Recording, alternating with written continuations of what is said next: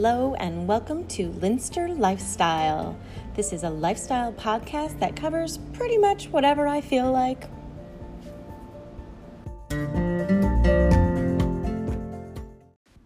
Howdy y'all. Sorry, this one is a little late.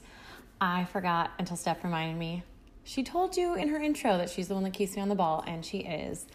So today I'm going to start talking about finances. I've been listening to quite a few financial podcasts recently, and some are good, some are bad, some are just not for me. Everyone has a different take on how to be financially healthy, and I don't think there's anything wrong with taking different approaches as long as you find one that's good for you.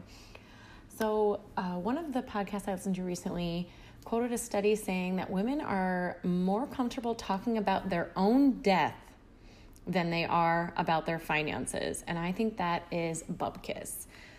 The only way that you're going to get a grip on your finances is you don't have to talk about them with everybody. I know a lot of people don't like talking about like how much they make or how much they spend on things. That is definitely not me, but if that's you, you don't need to talk about it with everyone, but you definitely need to be comfortable enough to understand your personal finances and understand what your goals are and how to get there. If you don't like talking about them and you don't like worrying about it, get someone in your life that does want to worry about it, does want to talk about it, does want to do the work. There is a bit of work on the financial side of things, I think, but if you put in a little bit of work at the beginning, a lot of it ends up becoming automated and you don't have to worry about it day to day. And that is what I consider part of my lifestyle is I don't worry about my finances day to day. I have been everywhere from completely and utterly comfortable to living on people's couches for a couple months at a time. So it really is just a luck of the draw on how you start out. But I think part of my lifestyle advice to everyone is get to the point where you're not worried day to day about where a dollar is. I'm not saying that you shouldn't worry about where you're going to retire or how much you have in retirement or how you're ever going to afford a house or paying off student loans, which is a big one for me. But this shouldn't be on your mind 24/7. I believe that part of a healthy lifestyle is financial health, but it shouldn't take over anything. If I had nothing else, my lifestyle advice for everything is all about balance. So yes, you need to worry about your finances. Yes, I think you should do some looking into your finances, be comfortable with your finances. But then after the initial work, I want you to be able to leave it alone. I don't want it to take over your day-to-day, everyday life. Having said that, I think that everyone deserves to be comfortable. I'm not saying that I could rent a private jet and fly to Vegas tomorrow because I definitely couldn't. And I consider that wealthy money. However, I'm not worried about paying for dinner tonight. That's kind of where I'm at in my life. I have 6 figures in student loan debt, so that is a concern for me. I don't own a house. I don't know if I ever will. That is not a priority in my financial world. If it is on yours, then I think that you should definitely be able to focus on that. I own my car free and clear, finally. Yay! Took a long time. But like I said, I do have 6 figures in student loan debt, so it is a concern for me long term, but I don't worry about it day to day. I have it set up so that the payments are being made. I know I have enough funds to cover the payments, and that's okay with me. A lot of people are a lot more risk-taking when it comes to either investments or how close to their budget they want to live or how close to their means they want to live. I have a friend that when she was looking to buy a house with her husband, she put their combined incomes and calculated out what was the maximum amount of a loan they could get, and they only looked at houses starting at that maximum amount. I'm not personally comfortable with that. That was her solution though. And so to get started on finances, we're going to be talking about budgets for a couple of different episodes. There's a lot of different budgeting techniques out there, and I want you to know a couple of the main ones because like I said, it's not one size fits all when it comes to finances. Some people like to live very close to their income. A lot of people don't. I have a friend, Steph. She could live very comfortably. You met Steph. But she chooses to save to an insane amount in my mind, but that's where she's comfortable at. So to get started on financial matters, you really need to figure out what's your comfort zone. What are your goals?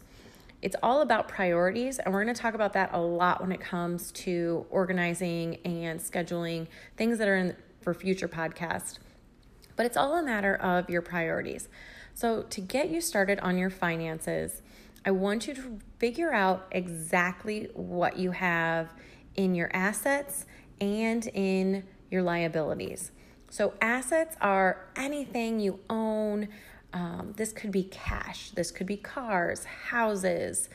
I have a crap ton of jewelry, and as I've made more money, the jewelry's gotten better. I'm not going to lie. I have my jewelry insured because I love nice pieces. I don't go out and buy a ton of pieces. Okay, that's a lie. I did go out and buy a ton of pieces when I was younger, and I've never gotten rid of them. So I do have stuff from like Claire's and things of that nature that are $10 for 12 earrings. There's nothing wrong with that. I'm not saying you should insure that kind of thing. That also probably should not be your priority.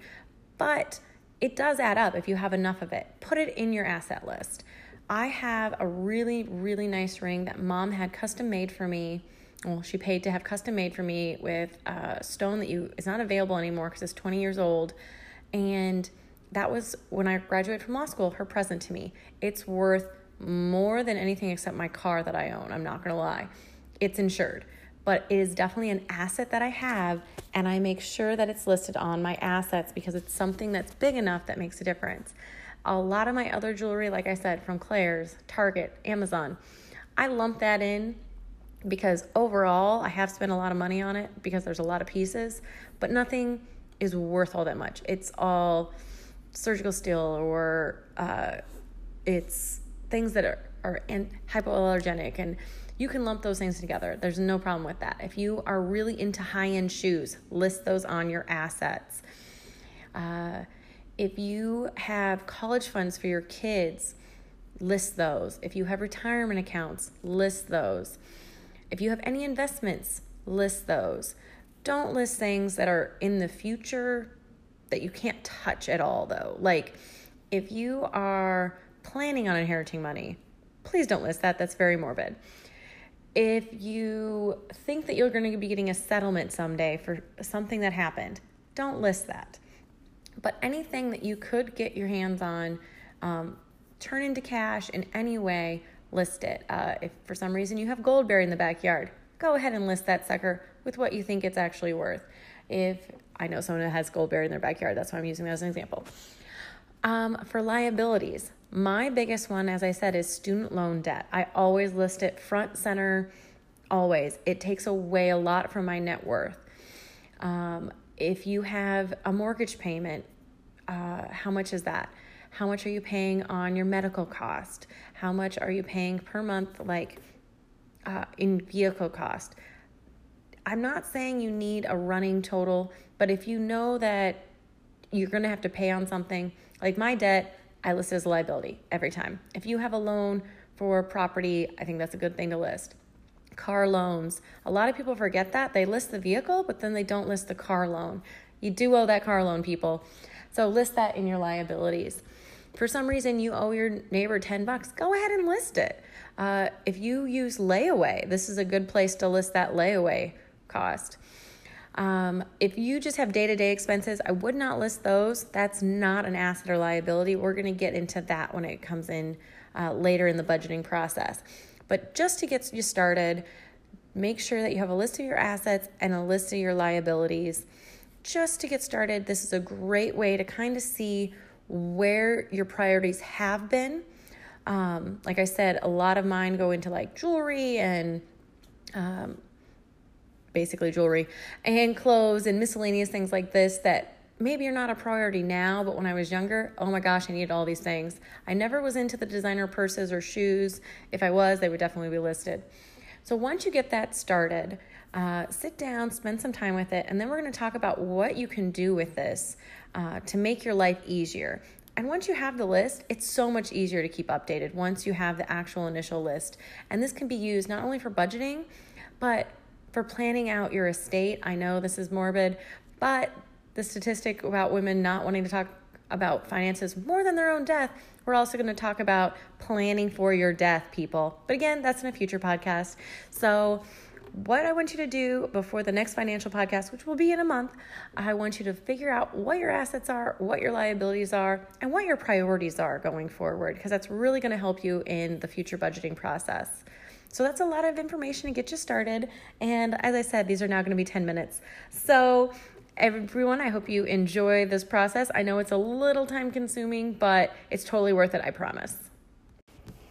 Hi all. So just to quick clarify, for liabilities, you're not going to list your monthly payments. You're going to list what is actually owed. I was re-listening to the episode and I realized that needed a little clarification. So you're not going to say, oh, I pay $2,000 a month. No, you're going to say what the full loan balance is. So usually for people, liabilities are all about loans. It's going to be bank loans. It's going to be mortgages. It's going to be car loans. It's going to be student loans. So you're going to want to list the full amount, not the monthly payment, just to clarify. Thanks.